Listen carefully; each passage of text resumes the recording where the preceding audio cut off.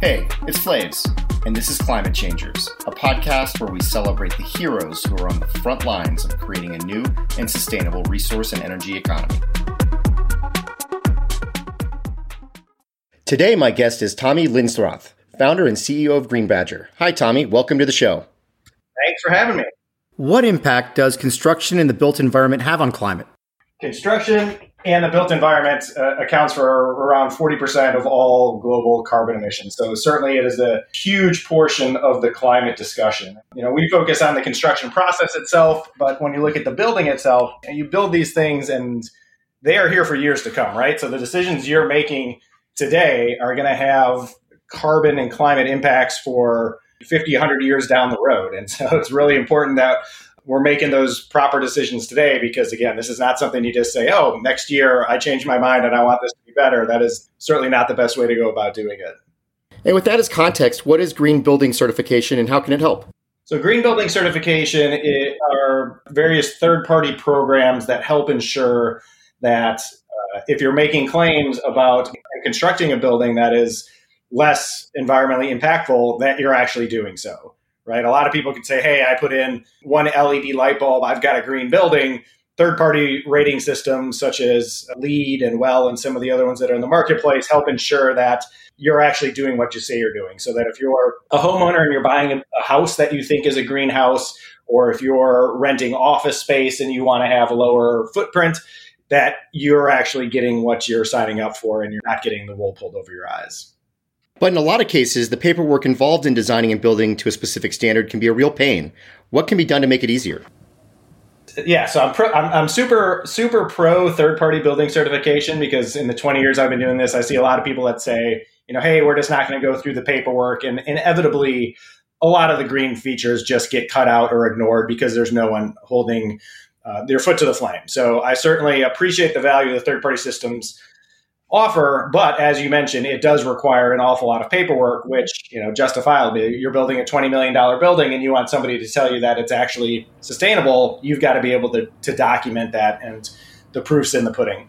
And so I liken it to filing your taxes. At the end of the day, you need to have a 1040 that you're submitting to the IRS, but you've got to have all of your itemized deductions listed. You need your receipts for your donations. You've got to have your W-2s from your employer, all of those other things you've got to have and track throughout the course of the year so that when you go to submit to the IRS, if they come back and audit you, that what you say stands. And really the paperwork side of these building certifications is the same thing. The difference being that these projects can go on for years and you've got literally hundreds of people with their hands involved in this process. And so it just becomes an increasingly complex methodology to verify the performance of that building. And so, when you just look at the time and effort and just think of the hundreds or thousands of products and materials that go into building a building, to be able to prove that they are sustainable and have that packaged at the end of the day to get the certification just becomes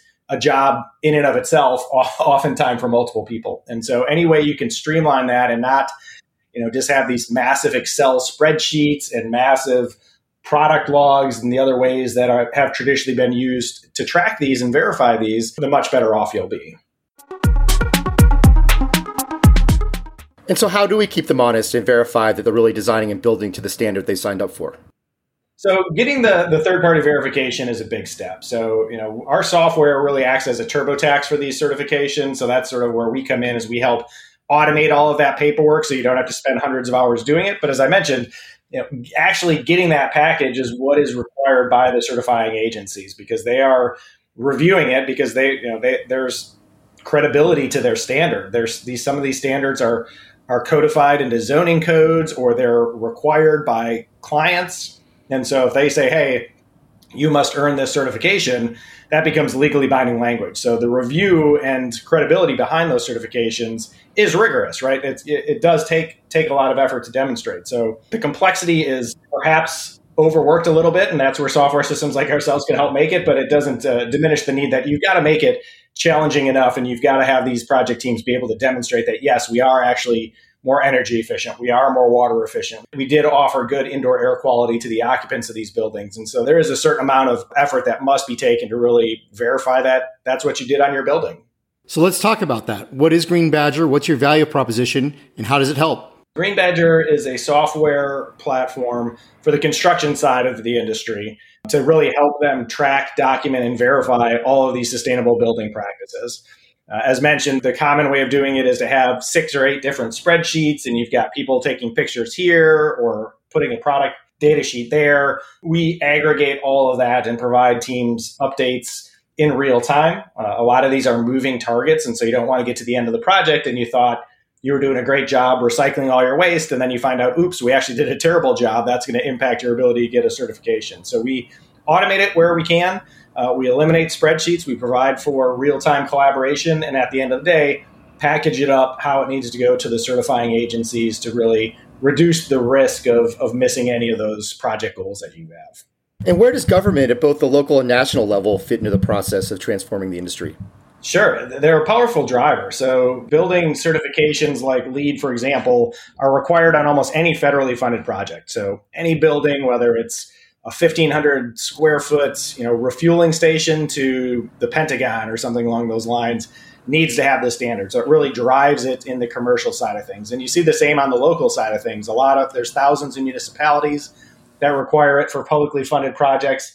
And then you've got cities that just require it for really anything. So like the city of Boston, anything over the 10,000 square feet, which is any significant commercial building, has to meet a green building certification threshold. And so public, private, whatever it is, if you want to build a building in that market, it's got to be a green building. And that really just drives adoption through the roof when they have those types of requirements out there.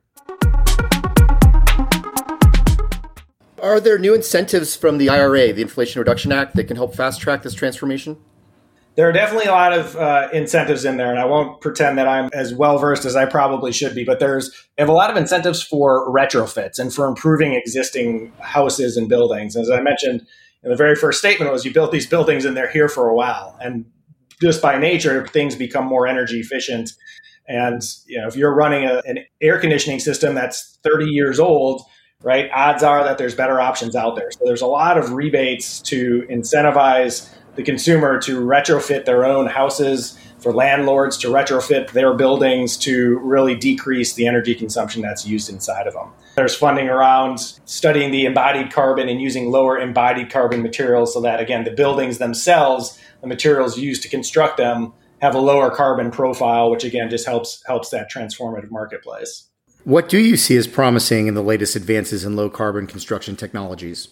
What's interesting is that low carbon materials and equipment is relatively new. Like the concept has been around for a while, but a lot of it is just coming to the forefront in terms of where project teams are asking for it, where alternatives are being explored now. So I think there's going to be a lot in the next 1 to 3 years that is really interesting in the embodied carbon side of things. I think right now, at least what we see is a lot of people are just benchmarking. And it's really saying, well, we don't really even know what the impact of these materials are. So let's start and benchmark across these 20 projects because we don't know where to start reducing until you actually measure.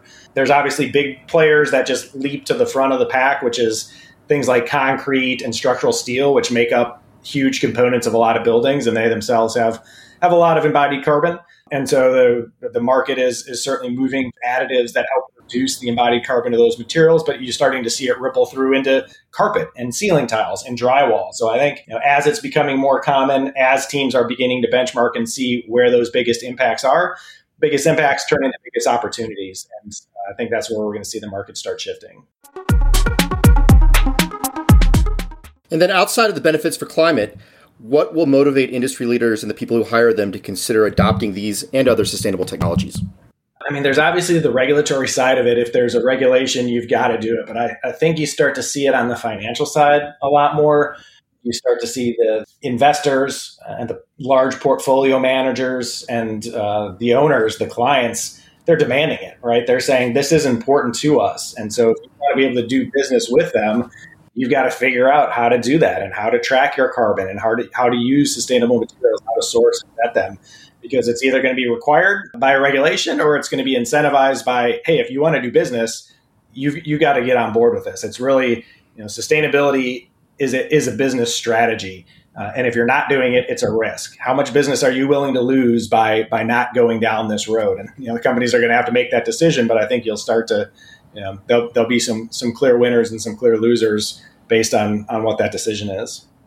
And what else can we do to get the construction industry to adopt these technologies at a larger scale? So sometimes in the construction world, it's, is it the cart or the horse, right? Contractors, and that's the world we live in, they'll do anything you tell them to do. You want them to paint a building blue, they'll paint the building blue. So a lot of times if they're not involved early in the process, they get sent a set of plans and says, build this, we already designed it. So I think the biggest opportunity is getting the construction team members into the process earlier and help really with a more integrated design process. Because at the end of the day, if you don't do that, they're going to build what they've been contracted to build, and somebody's made all of those decisions already. It's really tough to say, hey, here's the completely designed building. Go find me lower embodied carbon materials. Well, you can't really do that because you've already chosen this is going to be a concrete structure with structural steel versus mass timber or something. If those decisions have already been made, it's tough for the contractor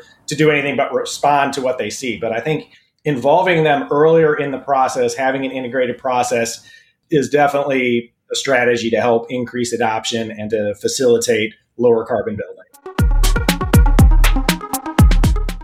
You've had an interesting career trajectory in sustainable design and construction. Could you talk about that journey and what led you to creating Green Badger?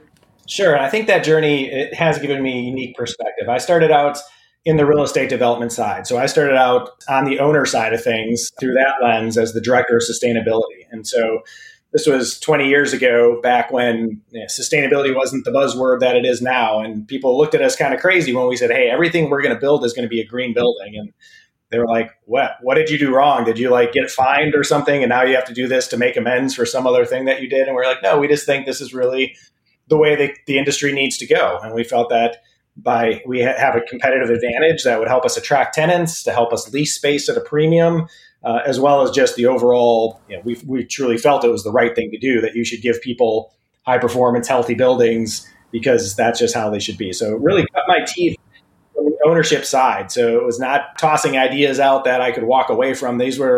We built these buildings and owned and managed these buildings. And so if we wanted to go a certain way with sustainability, we knew we had to live with those consequences. So that was interesting. We did all sorts of things, from historic renovations to the first LEED certified shopping center, the first LEED certified McDonald's. We did some of the first green affordable housing in the state of Georgia. So really, we're able to prove hey, especially on the affordable housing side, we're like, if we can deliver you green affordable housing, there's no excuse for people not to do this on all their projects. And so from there, moved into the consulting side of things. So took those lessons learned from doing it for ourselves and started helping other people do it to help design and construct and operate green buildings and implement corporate sustainability into their own organizations. And just really through that process, I was using the same techniques that I told you about earlier. I had a bunch of spreadsheets. I had a bunch of manual inspections. I was going up, walking around job sites, literally picking up a can of paint to read and make sure it was compliant. And I get back to my office and think, man, this is just nuts that I'm having to do all of this stuff manually. And so really started exploring what other systems were out there that could help me in my own business. And I didn't really find anything suitable. And so that's when started sketching out what a solution could look like and said, man, if this could help me on the 25 projects I'm on, this could help people on 25,000 projects. And just the ease of use and the ability to scale led me down the technology route, and been there ever since. And what makes you optimistic about the future? A lot of things make me optimistic about the future, mostly my kids and their insanely positive outlook on life. But just being in this industry for 20 years and seeing the evolution and the amazing innovation that we as humans can do, I'm optimistic about that. I mean, just from a pure logistical side of things, green buildings were 20% of the market, 10 years ago, and now it's 40% of the market. So, we're just seeing an escalation in sustainability, it becoming more common, low carbon being part of an everyday discussion that people are having, that I think that there's solutions out there that don't require us, coming up with cold fusion or stuff like that. So I think we can continue to work our way and hopefully find a solution out of those. Tommy, thank you for your efforts to transform the construction industry to become more sustainable and low carbon. And thank you for joining this episode of Climate Changers. I appreciate you having me. Every episode of Climate Changers has a call to action posted in the show notes. Each call to action has been curated to make it easy for you to help create the changes that we discussed today. Thank you for joining Climate Changers. Until next time.